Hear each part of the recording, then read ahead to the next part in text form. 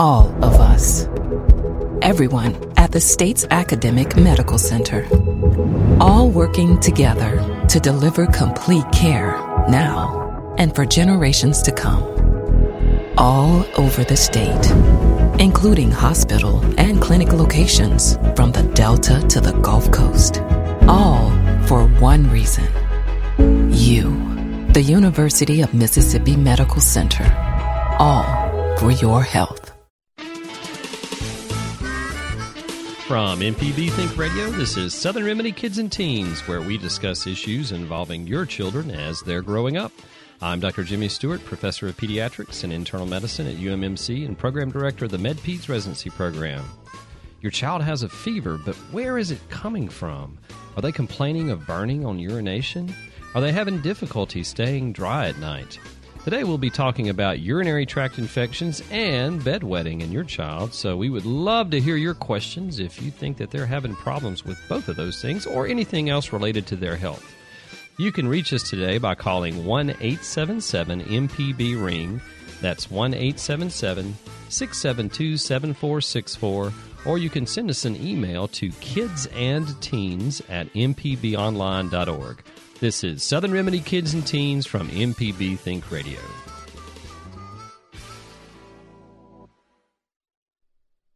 Live from NPR News in Washington, I'm Lakshmi Singh. Homeland Security Secretary Jeh Johnson says security has been stepped up at the nation's airports following the terrorist attack on the Istanbul airport earlier this week.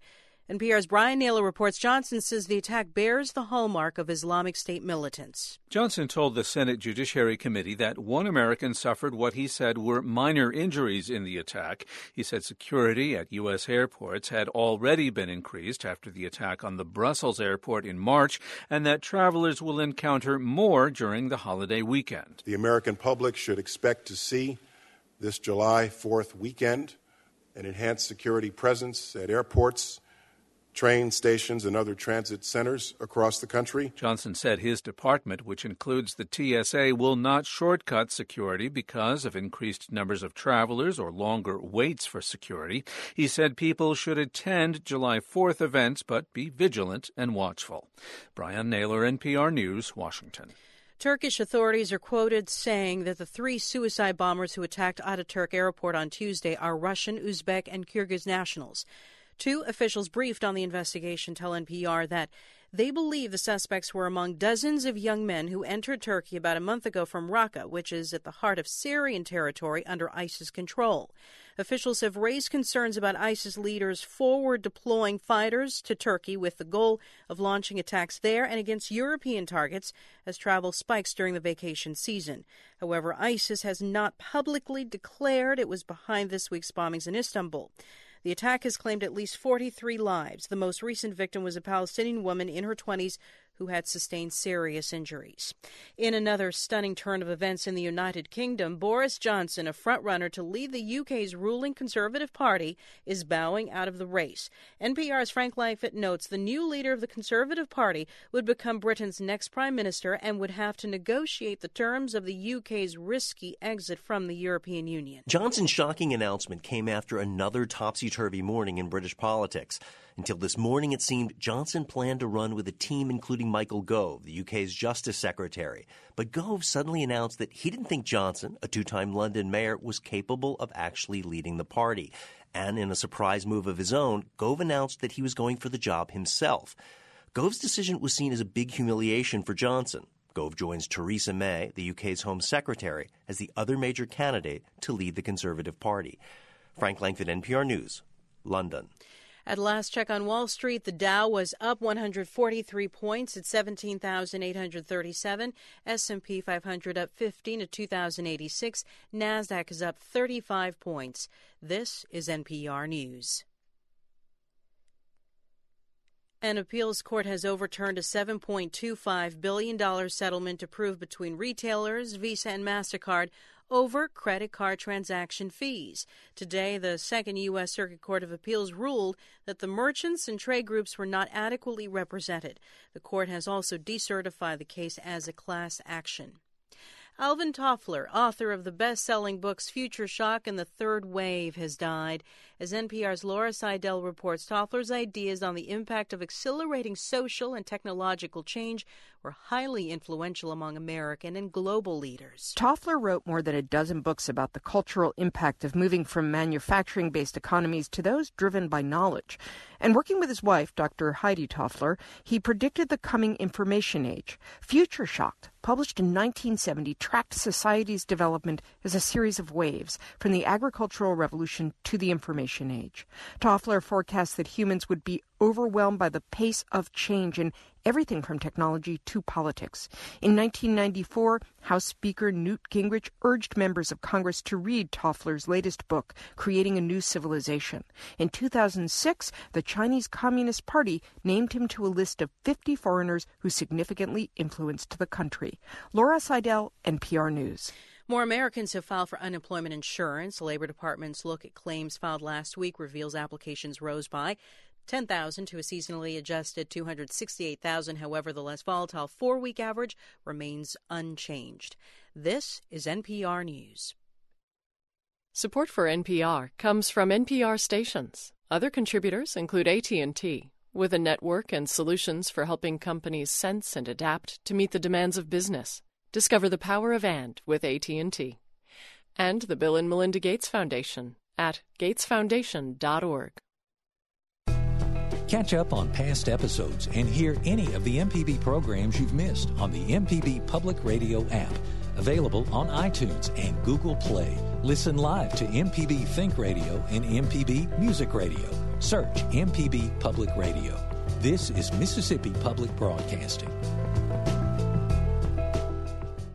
I'm Terry Gross. Listen to Fresh Air weekdays at 3 on MPB Think Radio. You're listening to Southern Remedy Kids and Teens on MPB Think Radio. We're glad to take your calls at 1-877-MPB-RING. That's 1-877-672-7464. You can always email your comments and questions to kidsandteens@mpbonline.org. This is MPB Think Radio, Mississippi Public Broadcasting.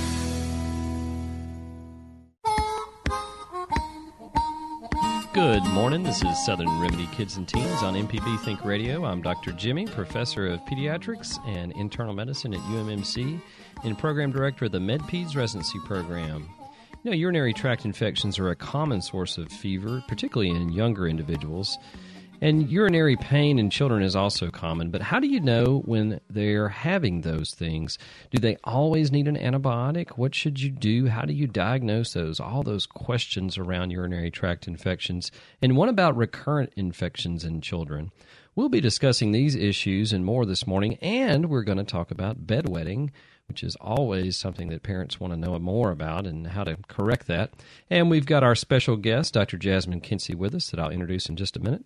As usual, we'll be taking your questions and comments. So if you have those about urinary tract infections or anything else that's going on with your kids or your family, give us a call. We would love to hear from you. The number to call this morning is 1-877-MPB-RING. That's 1-877-672-7464. Or you can email us at kidsandteens@mpbonline.org. Dr. Kinsey, good morning. Good morning. I'm glad you're with us this morning. Thank you, Dr. Stewart. So Jasmine is one of my former residents and is now on just starting. Actually, she's been on faculty as chief resident in the pediatric residency program for the past year and is now joining both the departments of pediatrics and internal medicine. Tell us a little bit about your background, where you're from, and where you did your training. Okay, so I am originally from Huntsville, Alabama. That's where I spent most of my life. I didn't go too far from home for college. I actually went to Spelman College in Atlanta, Georgia. And then right after that, I went to the University of South Alabama in Mobile, Alabama for my medical training. And then again, didn't go too far from home, one state over to Mississippi for my residency training in internal medicine and pediatrics. So I've kind of pretty much stayed in the Southeast. Yes, definitely staying in the Southeast is good. We like that, and we were glad to get you over to Mississippi for the residency program. You've definitely been a star. Married to Fred, right? Yes, and he's actually an emergency medicine resident, finishing his intern year today. So tomorrow he'll be a That's a big milestone. Yeah, that's something to celebrate. I hope y'all are celebrating tonight. Oh, yeah. Good. And there's one other person in your family. Do you want to mention him? Yes, and then we have 18-month-old as of tomorrow. He is Fred Kinsey III that we call Trey. I guess one interesting thing about him is he was our New Year's baby in 2015, so he is a January 1 baby. Yeah, it's sort of a distinction so y'all were the first birth, I think, right? Oh, yeah, at UMC. At UMC, so, yep. That's right. And he's cute. I'll tell you, he's really cute. All right. Well, we're glad that you're here this morning. You know, one of the things we see quite often in patients, both in the hospital but also in the clinic, is urinary tract infections. They are certainly common in kids, and they do tend to occur quite frequently. Of all the kids that have fever that we see, particularly younger kids, less than school-age children, it's sort of hard to get the data out there, but anywhere from like 8 to 10% of the kids that present with fever will have a urinary tract infection. And the problem sometimes is they can't tell you the symptoms, as in pediatrics in general. And so you have to be a really good detective.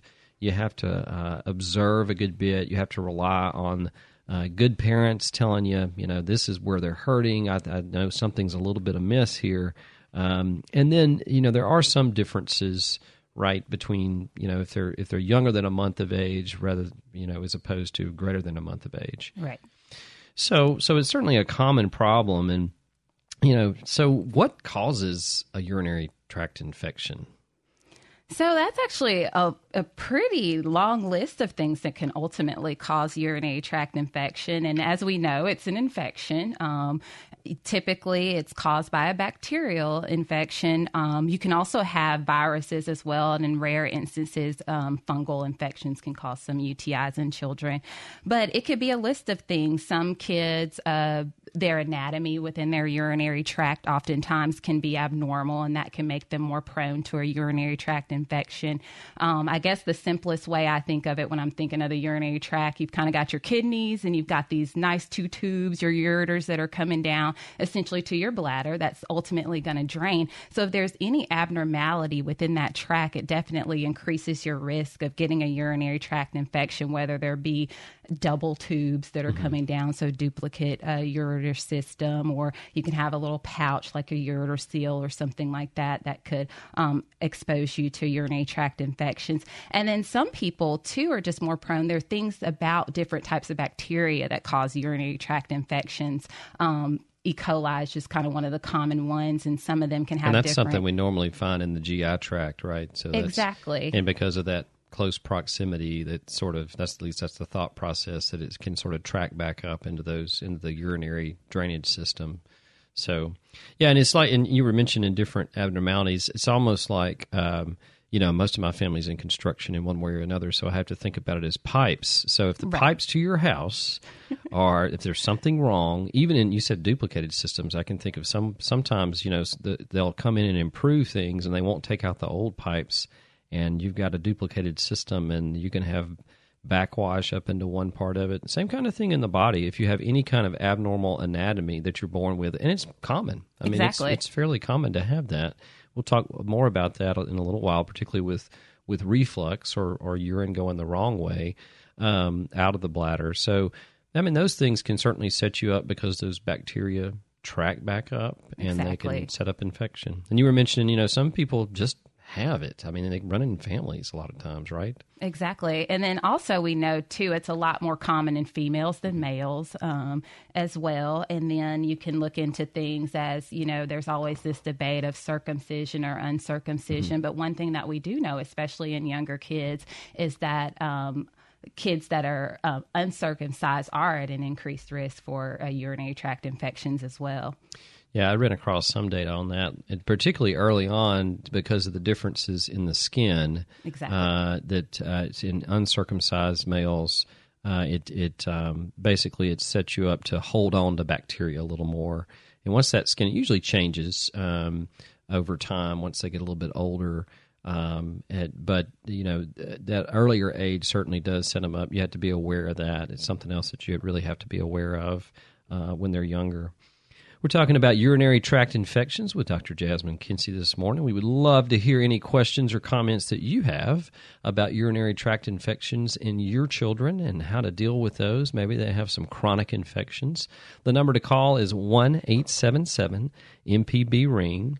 That's 1-877-672-7464. Or you can email us at kidsandteens@mpbonline.org.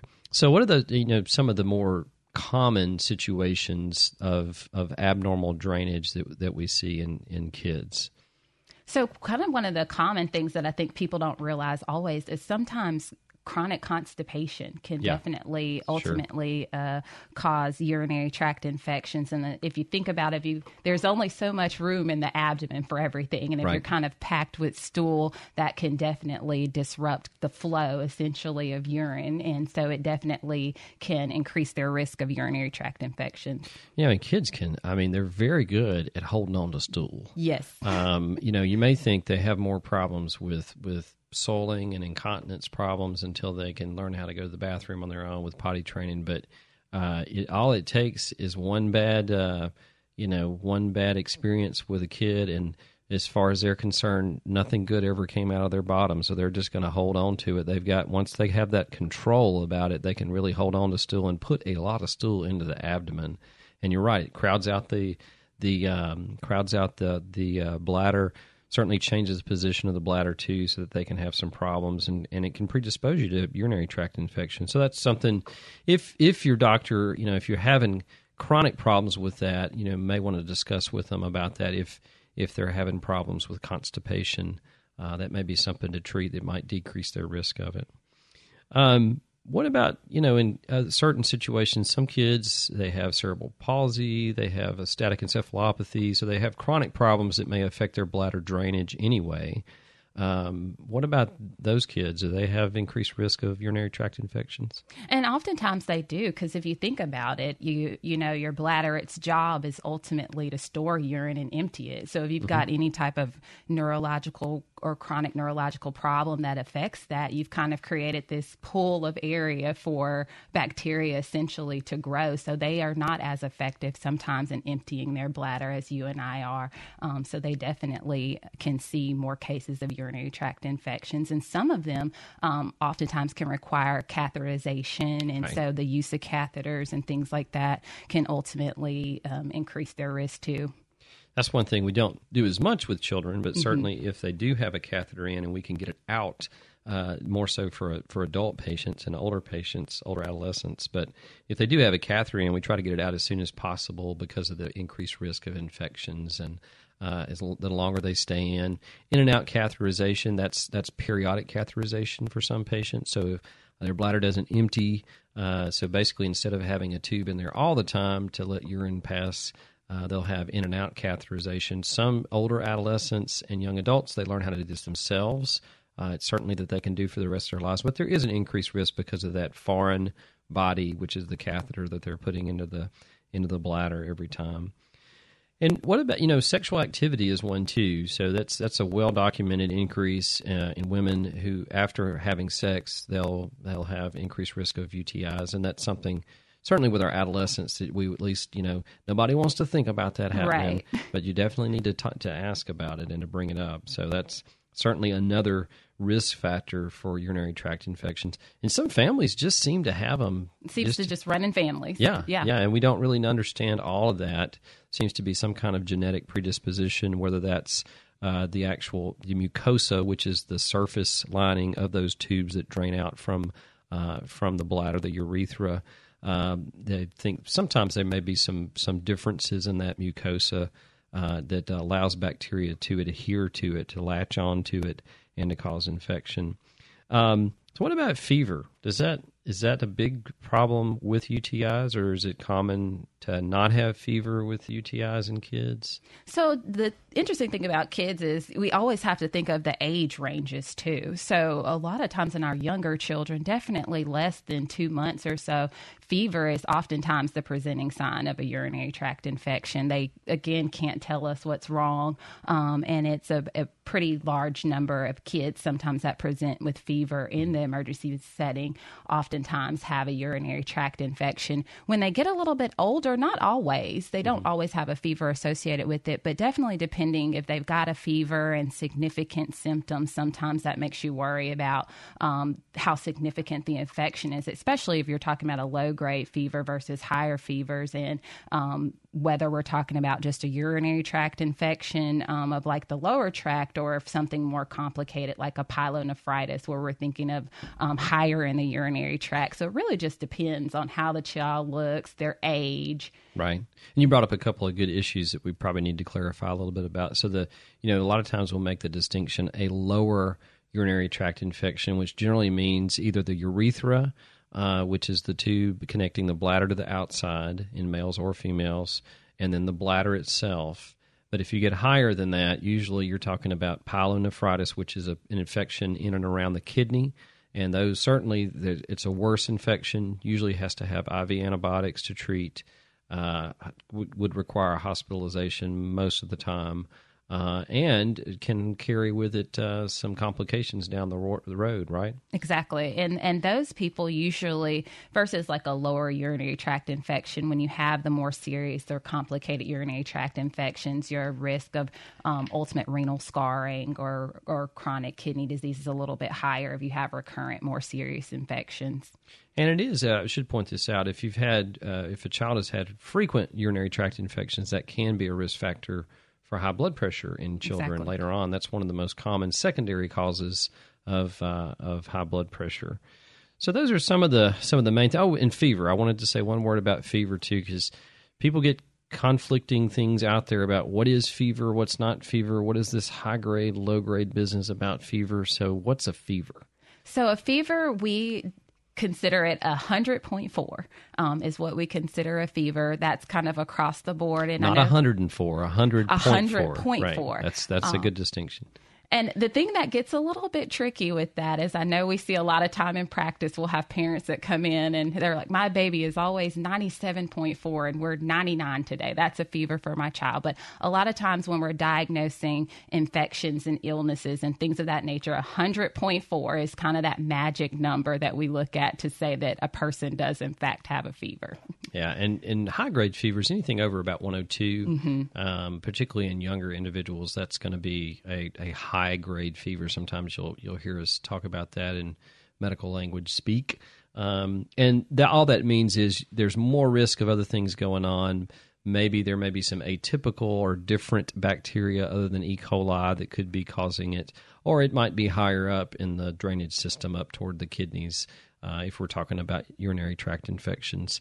And sometimes we'll treat those the same way, but if you have enough of those other things going on, that's when we get a little bit more serious about what we're doing. We're talking about urinary tract infections, and we'll get to bedwetting in just a few minutes. We would love to hear any kind of questions that you have about urinary tract infections or bedwetting. Difficulties that you're having with your kids or your family. The number to call is 1-877-MPB-RING. That's 1-877-672-7464. Or you can email us at kidsandteens@mpbonline.org. We'll be right back after this break.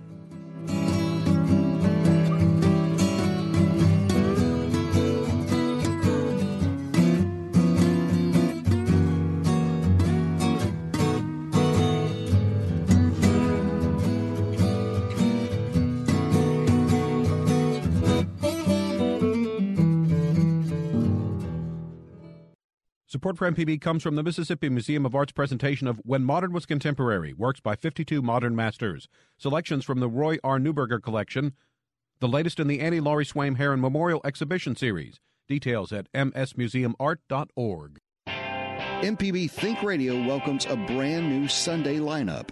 The new fan favorite, Backstory with the American History Guys, moves to noon to bring historical perspectives to today's events. At 1, Reveal uses investigative journalism to empower the public about tough issues in our society. Then The Moth takes over at 2 and celebrates the art and craft of live storytelling. Catch the new Sunday lineup beginning July 3rd on MPB Think Radio. This is MPB Think Radio, Mississippi Public Broadcasting. You're listening to Southern Remedy Kids and Teens on MPB Think Radio. We're glad to take your calls at 1-877-MPB-RING. That's 1-877-672-7464. You can always email your comments and questions to kidsandteens@mpbonline.org. This is MPB Think Radio, Mississippi Public Broadcasting.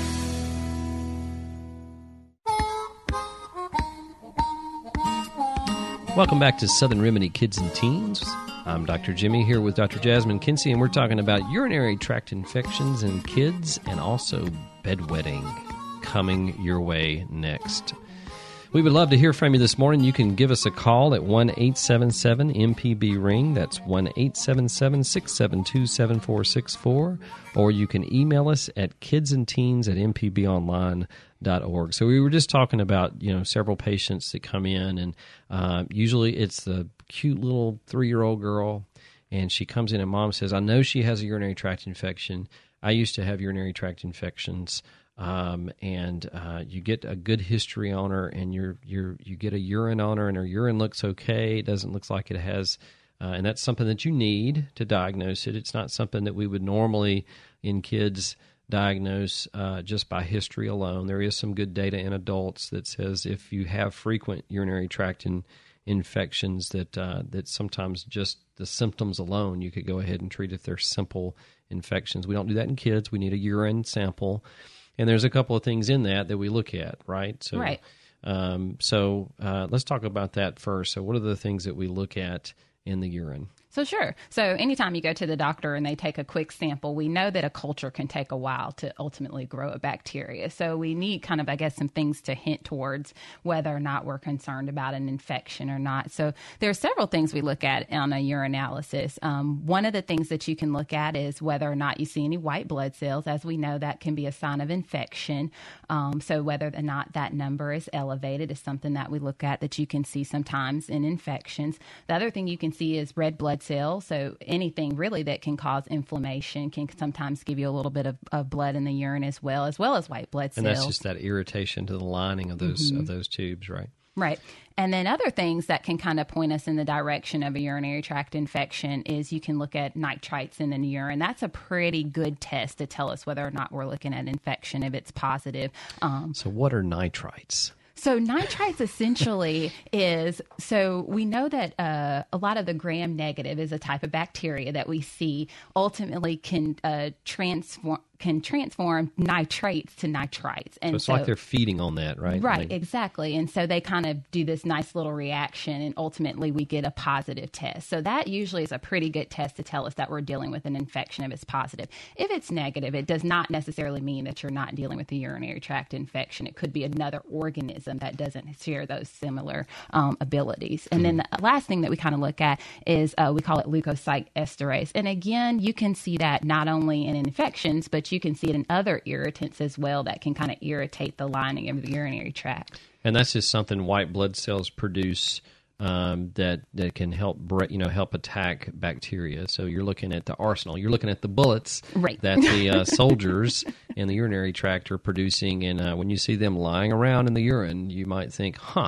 they may be firing at something that's in here. Yeah. Right. And again, as we mentioned, and it's not always an infection. So anything that causes irritation to the lining. So Dr. Stewart started this off talking about, we get the cute little 3-year-old girl that's come in and, they want to be just like mommy, and they've just started using their new bubble bath or some new type of soap that smells good. And we see that a lot. Yeah, it's pretty common actually. And that's just an irritant, basically. It's not a true infection, but it's an irritant to the urethra right at the opening there. So, and it's a simple thing to do. You just don't use it. if you take some shower, at least sort of don't immerse them for a while, and it usually gets better. But it can be confused with it, and particularly if you're dealing with something that may or may not cause a fever. So what about? So we talked a little bit about diagnosis and what the major bacteria is. E. coli, which is the most common one. Of course, there's others, Proteus and sometimes Enterobacter. And that's where taking that urine and sending it for culture is important. And all the culture is basically they're putting that urine on a plate of growth material or in a tube of growth material, and they're watching it grow and then seeing what bacteria grow in that. And one thing to keep in mind is the way that you collect the urine determines if you get a contaminant. In other words, we all have, no matter how good your hygiene is, everybody has bacteria on their skin everywhere. And when you give a urine sample, if you don't clean off that area and do what we call a clean catch, you actually get some of those skin bacteria that can empty out into the urine and contaminate it. And that, of course, then you're faced with, okay, is this a real bacteria that's causing the infection? Because sometimes those skin bacteria, there's different kinds of staph that sometimes can do that. Staph Staphylococcus can do that. But you want to minimize that as much as possible. And then in some young kids, I know a lot of parents are sort of appalled. They're like, you're going to stick a tube into their bladder. And it's a tough thing as a parent to see your kid have that done to them, even though it really doesn't have any long-term consequences. But is that necessary? And in young kids, oftentimes it really is. That's going to give us our best bet at getting a good, clean sample. Just like Dr. Stewart was saying, you can, on our skin and other areas, there's already bacteria. And so oftentimes you have kids that are essentially incontinent, and they're supposed to be when they're that young. Right. So for us to get a good, clean sample, oftentimes using that catheter is the best way for us to do that. Every now and then we'll have, sometimes people will try to get a sample by urine bag, but again, that just increases your risk of kind of some false positive results. So definitely we've got a pretty ill kid, and we want to make sure we get it right on the first time and make sure that we're treating the right type of bacteria. The catheter is going to allow us to do that. Yeah, and some people, when you hear antibiotics too, I mean, with any kind of infection, urinary tract infections, the same kind of way. The reason why we want to be sure what individual bacteria is causing the infection is so we can select the appropriate antibiotic. And I think a lot of times people have this notion that, well, there are weaker antibiotics and then there are really, really strong antibiotics. But is that how we think about antibiotics, or? That's not exactly how we think about antibiotics sometimes. More so, the antibiotics, it's more, so each antibiotic is geared toward treating particular types of bacterial infections. And I guess sometimes when people think of maybe weaker versus stronger antibiotics, we do have some antibiotics that are able to treat a larger group of bacteria. And so we're not necessarily as focused on treating one type of bacteria. And so that's what can really help us with our culture, is it can allow us to narrow things down as far as what antibiotic we're using. And the big thing that we start to worry about these days and making sure we're getting it right is antibiotic resistance. So you want to make sure you're getting it right. Yeah, we see way too much of that these days. And if you continue to use the same antibiotic or the inappropriate antibiotics, right, and the length of time that you use them sometimes too, and when you take it, making sure that you take the antibiotics appropriately, like they're prescribed. If you miss a couple of doses and then restart them, that gives that bacteria a little bit of time to sort of regroup and develop resistance against those, or down the road. But we're really losing a lot of our good antibacterial agents, the antibiotics, because of that resistance. And urinary tract infections are driving a lot of that. And that's why, it's always really important, too, that if you're concerned, if you have any type of infection, seeing a doctor and not just pulling that bottle of antibiotics that you've got left over from a rash you had or something to treat maybe a urinary tract infection. We just have so many different antibiotics that treat different things that it's always good to just know exactly what we're treating. So here's an email. It says, if you had urinary tract infections as a child, does that roll over to problems as an adult? So in other words, are you going to have urinary tract infections as an adult if you had a lot of them as a child? I guess the biggest thing is what caused your urinary tract infections as a child can sometimes determine whether or not you're going to have them as an adult. If you're, had kind of some of the abnormalities that we talked about, and if you underwent any type of procedures or things like that, that definitely can increase your risk of urinary tract infections later. We talked about kind of a little bit of a genetic component. If it runs in your family, you had a lot as a child, and then a lot of your other family members have them as well, you definitely can see them as adults too. But kind of your typical run-of-the-mill urinary tract infections, not a lot of other risk factors, not a strong family history. You usually don't have those complications down the road. Yeah, and as a child, too, it's sort of like allergies, too. You really can't predict some of those things adequately. There's not much you can do. Now, chronic infections, sometimes there are some special situations where either there's something that needs to be corrected anatomically, so maybe there's a surgery that needs to be done, and we'll talk about reflux next, and which is one of the more common ones.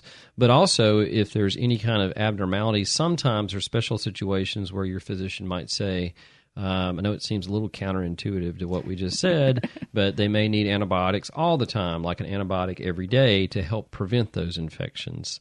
But those are rare. That's not everybody. Right.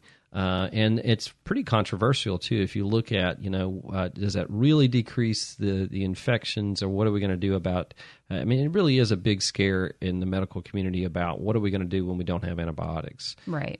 Because we're losing more of those every decade. We're losing one or two more that are really good. Talking about urinary tract infections this morning on Southern Remedy Kids and Teens, here with Dr. Jasmine Kinsey. The number to call if you have a question or comment is 1-877-MPB-RING. That's 1-877-672-7464. Or you can email us at kidsandteens@mpbonline.org.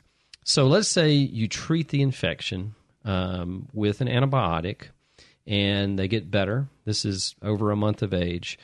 What should you do after that? Should they have another urine specimen checked? Should they have any further testing done? What do you do if if this is their first infection? So again, it's pediatrics. It's all kind of based on age. So when we're dealing with your first urinary tract infection as a child, if you're less than 2, we recommend that you go ahead and get imaging done. So the kind of where we start is a renal ultrasound. That's a nice kind of test that's not invasive. It's very easy to do and not quite as expensive as some other tests. And so that's usually just kind of where we start off basic wise. It always becomes a question of, I know a lot of parents, how do we know the infection's gone? Do we need a repeat culture or anything like that? That is something we actually don't recommend. We don't go repeating the culture unless, of course, you take an abnormal course, not just kind of your typical way of going. But definitely, if you're younger and this is your first urinary tract infection, you at least need a renal ultrasound to see if that looks okay. If you've had multiple urinary tract infections, you would need one as well, too. And again, if there's a strong family history, we recommend imaging in all those kids as well. So the more complicated, those are the ones that we're going to have those imaging studies or multiple infections. Right. So, and that ultrasound, basically what they're looking at is they're looking at the architecture or how the kidney looks itself, if there's any scarring there. Some of that is to make sure that you don't need to follow that up later if they're at risk for some of the things we've been talking about. All right, let's go to Earl in Natchez. Good morning, Earl. Are you with us, Earl? Hold on just a second. We'll get you on. Good morning, Earl.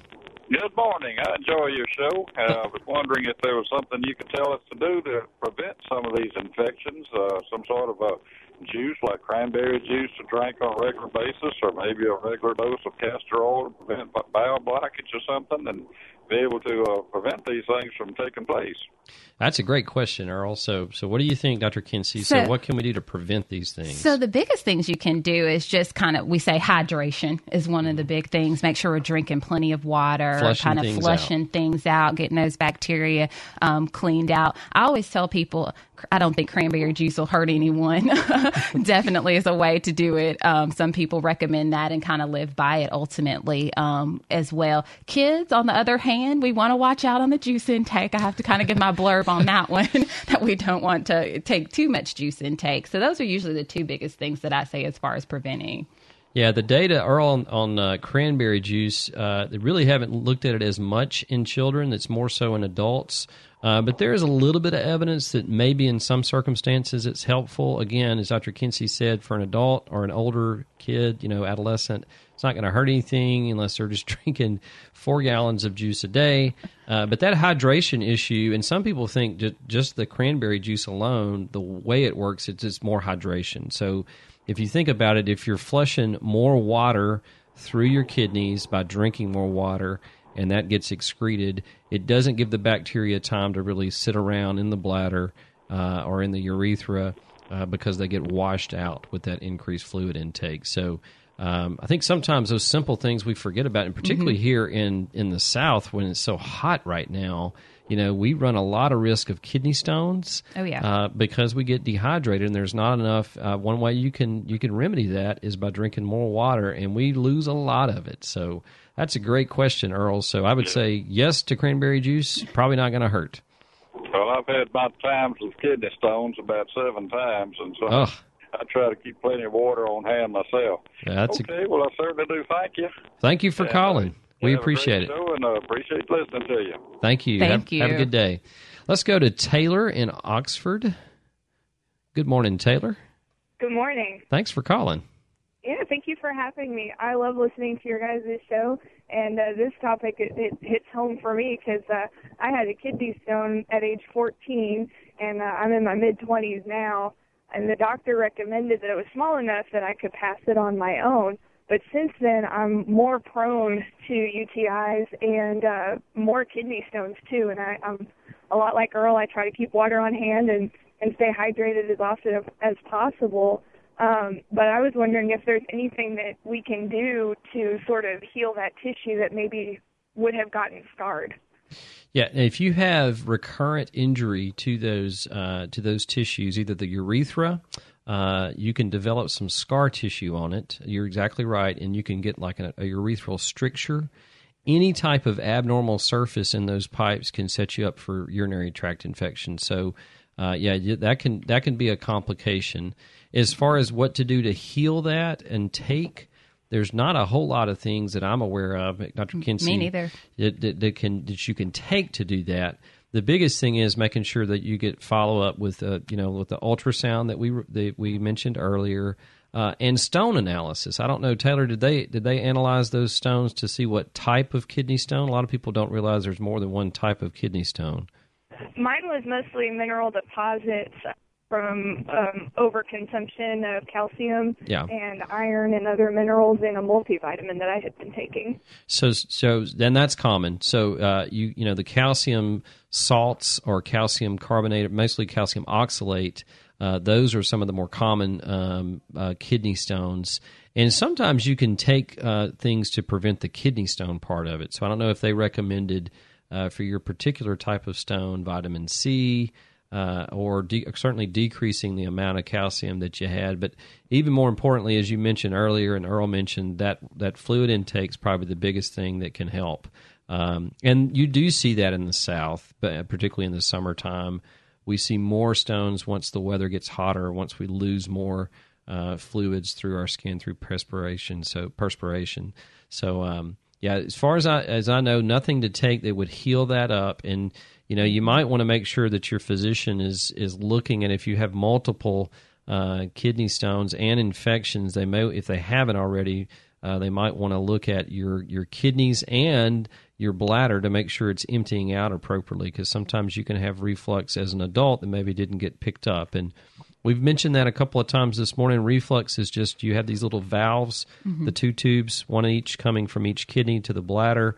There's a little valve there. If it doesn't work appropriately, you can have urine that goes back upstream into those ureters back towards the kidney, and that predisposes you to infection. So it may be something that they want to, if you're having a lot of those, Taylor, infections, they may want to look at that. Okay. Thank you very much for the advice. I appreciate it. Sure, and thanks for calling. We're talking about urinary tract infections this morning in kids and some in adults too, and kidney stones. If you have a question or comment, you can call us this morning at 1-877-MPB-RING. That's 1-877-672-7464. Or you can email us at kidsandteens@mpbonline.org. Let's go to Kelly in Jackson. Good morning, Kelly. Hey, good morning. My question is more related to bedwetting in children, and specifically kind of at the beginning of the potty training phase. What can we expect? How can I encourage my little girl when that does happen? Yeah, so bedwetting, most of the time we're talking about when they're asleep at night. That's the most problems with it. So what about that, Jasmine? Do you think anything in particular you would say? So the biggest thing is, a lot of times when kids are less than 5 years old, we don't necessarily expect them to have 100% dry nights or really consider it bedwetting at that point. So kind of when we're in that potty training phase or stage, we expect to have a few kind of wet nights ultimately, and kind of it's really dependent on the child. And I think we kind of read a lot of books and look at a lot of things and think that we've got it all figured out, this perfect way of doing it. But I think it ultimately depends on the child as far as how quickly they'll learn to potty train and have kind of some bedwetting phases. So usually early on, we expect to see it quite a bit. Yeah, at age 5, about 15% of kids are still going to be wetting the bed at night. Right. So you think about that's a lot of kids. And an important thing, Kelly, to keep in mind is the goals right now. And I would say during the day, you probably need to master that with potty training first before you're comfortable with doing things at night. Because you're more relaxed at night, you're more likely to have some of those. But if you're doing pretty good during the day, then you may want to, move on to the night. Inconsistencies in what you do and consistencies with potty training are huge. If you're some nights, if they're wearing a diaper and some nights they're not, it's training. So if you have inconsistencies in the training process, sometimes that can set them up to not do as well. So what about like a pull-up versus just regular underwear during the day? Is that inconsistent, or is that No, that's normal? fine. Yeah, that's fine. Because what you want them to do is to transition from just going when they feel like it to letting that's one of the initial steps to in that pull-up, and they're going to have some accidents. I mean, that's just an inevitability. Unfamiliar situations too, that's the worst time we want them to have an accident, but that's when they're going to have it. And there may be some times, depending on when they like if they have a spend the night party, even as an older kid, that's very common to have that happen. Sometimes you might want to protect them during those times, but day in and day out, having that consistency. Pull-ups are great. They're a great transitional tool to use as you're working toward, with potty training. Okay, well, thank you very much. All right, thank you for calling, Kelly. Let's go to John in Biloxi. Good morning, John. Thank you for calling. You bet. So I have another bedwetting question. I have a 12-year-old daughter who has been a bedwetter throughout. We have been to pediatric urologist, and there's some structural reasons why she still does, but she gets a lot of UTIs, and she's taking desmopressin now. But we struggle with making sure she doesn't drink the 2 hours before she takes the desmopressin, getting her stubborn self to go to the bathroom and fully empty. And so I just kind of wonder, where do we go now? Because it seems like everything we've done, we just don't seem to be making any progress. Yeah, those are common questions, John. Anytime you have an anatomical difference, or that can sort of complicate things. Certainly, in a 12-year-old, that's a little bit outside the normal range. But if you've got reasons why you're bedwetting, as you mentioned, then it becomes trying to do the best you can with training in conjunction with other things you're doing. Generally, we have a stepwise approach. So behavioral changes, and you mentioned a couple of those. Shifting fluid intake to earlier in the day. A lot of people will say 40% of what your child drinks in a day or adolescent between when they wake up and noon, another 40% before 2 or 3 o'clock, and then that other 20% after that. Trying to make sure they don't drink caffeinated drinks or drinks with a lot of sugar in it, because that can also make you go to the bathroom more at night. And then bladder training during the day, as you mentioned, fully emptying that bladder, having scheduled potty time, and the desmopressin. Desmopressin is a hormone that helps you hold on to water at night. And it's very effective usually, but it does have to. You have to really, as you mentioned, cut back on those other things. With a 12-year-old, here's what I would do. I would try to find out what's important to her, and capitalize on that, and say, okay, this is what. Let's establish some goals here. What do you want to do to change things? Because if she doesn't want to change, as you know, a 12-year-old is just going to do what they want to do. And then maybe pick one of those things to work on over time and sort of work from there. But it's once you reach adolescence with a chronic problem, even if it's a minor chronic problem, it becomes less minor and more major. Right. So I would at 12, she's probably starting to think, who am I away from my parents? And I would give her some options. See what's important to her, and then say, okay, let's pick a couple of things that you can do and that you want to do. That puts the ball in her court. It makes her feel better that she's in charge of things. But some of the mistakes we make with adolescence is we try to say, okay, you're going to do this, and it doesn't work with adolescents the way it does with younger children. So that's basic things I would try to do, and then have a good reward system. And that works even for 12-year-olds. So something that can make them, to feel good about themselves. Maybe if she goes a couple of nights without doing that, or has less of them, total continence, total not going to the, not wetting the bed at night, that may not be something that is adequate, that's an attainable goal for her. So maybe it's less. Maybe if she's going 3 times during the week, maybe you shoot for once or twice. But I would let her pick out those goals and maybe having a reward system. Okay. Well, we'll give it a go. All right. Thanks for calling, John. Thank you. All right. Bye-bye. That's always a difficult one. That's a tough one. Yeah. And adolescent especially problems. When you're older. Yeah. As a father of 2 adolescents now, it's quite a challenge on a number of fronts. Let's go to Ashley in Mobile with a question on bedwetting. Good morning, Ashley. Good morning. I'm calling about some adolescents who are, let's just say that we've been adolescents for decades, okay? But I have a dear friend who I am very concerned about when there is a visit between us, because Mobile is a climate where you need to stay hydrated. This person comes from an area where hydration is not as emphasized because of the difference in climate. Now, first of all, I've noticed that he does not drink that much water. He drinks water, but he doesn't drink it that often. He does not go to the bathroom that often. My questions are, what sorts of things can I offer during these visits that are non-caffeine? Tea is because of the tannic acid. I know that might be a problem. Are there herbal teas that are better? Are there waters and drinks possibly with fruit that is, of course, sliced into it? And different fruits, what fruits might be better? And finally, for the kicker here, does carbonation add to the problem? Yeah, that's a great question. Can I ask how old this person is? As I said, we are in what's called the golden age. Okay?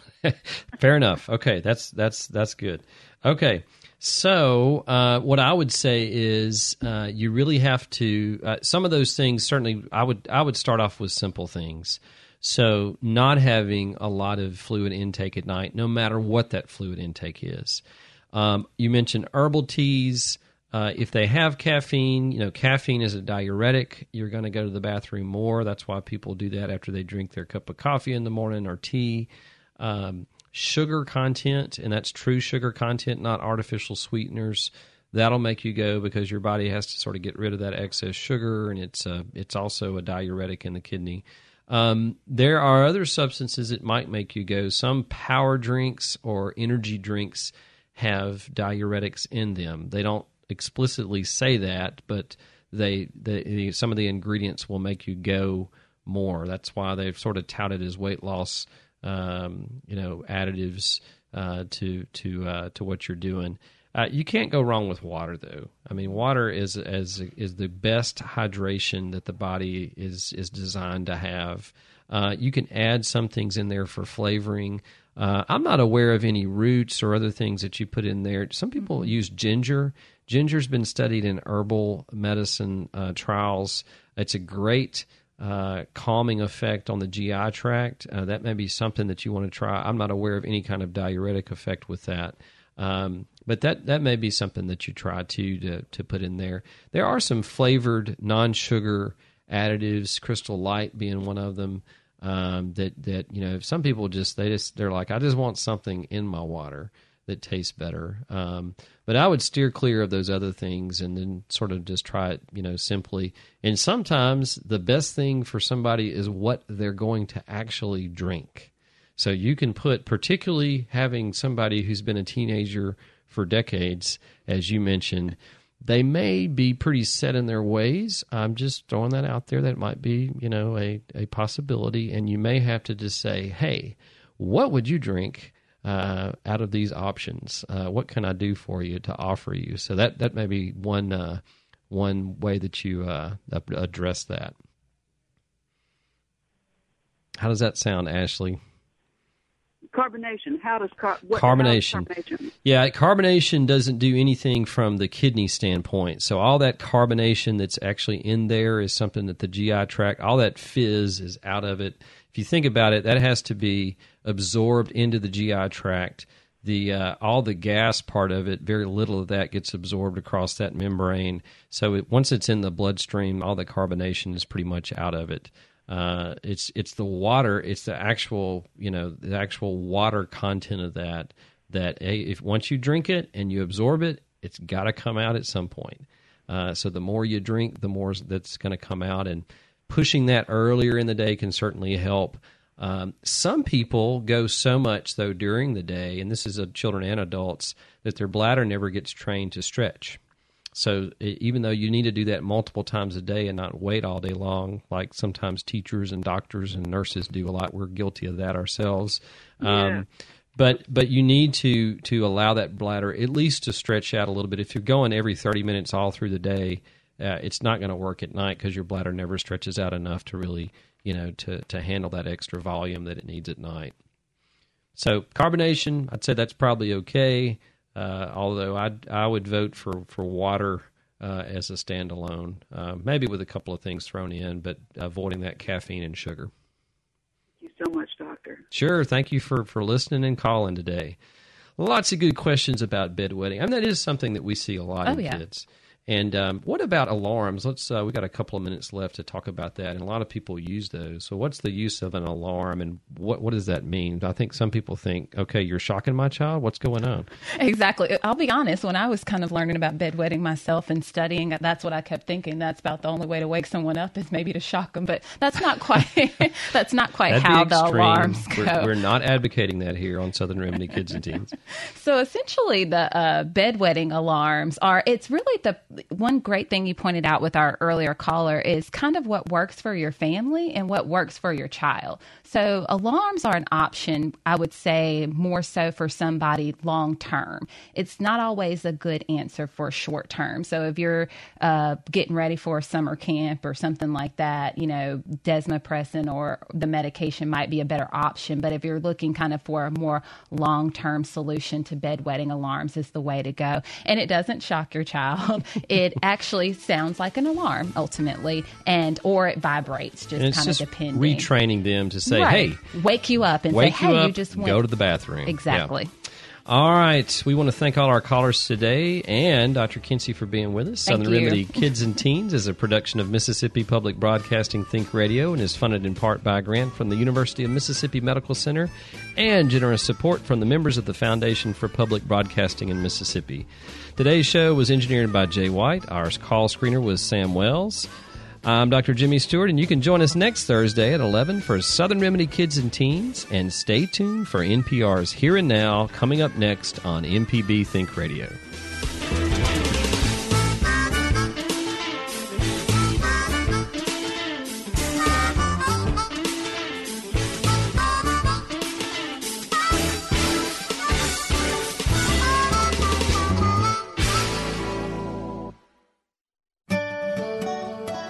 This forecast is underwritten by Blue Cross and Blue Shield of Mississippi. Information on how to make good health a family affair is available at bcbsms.com.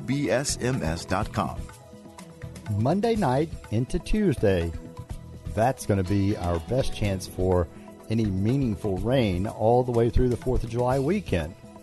Well, you know what that means. We're also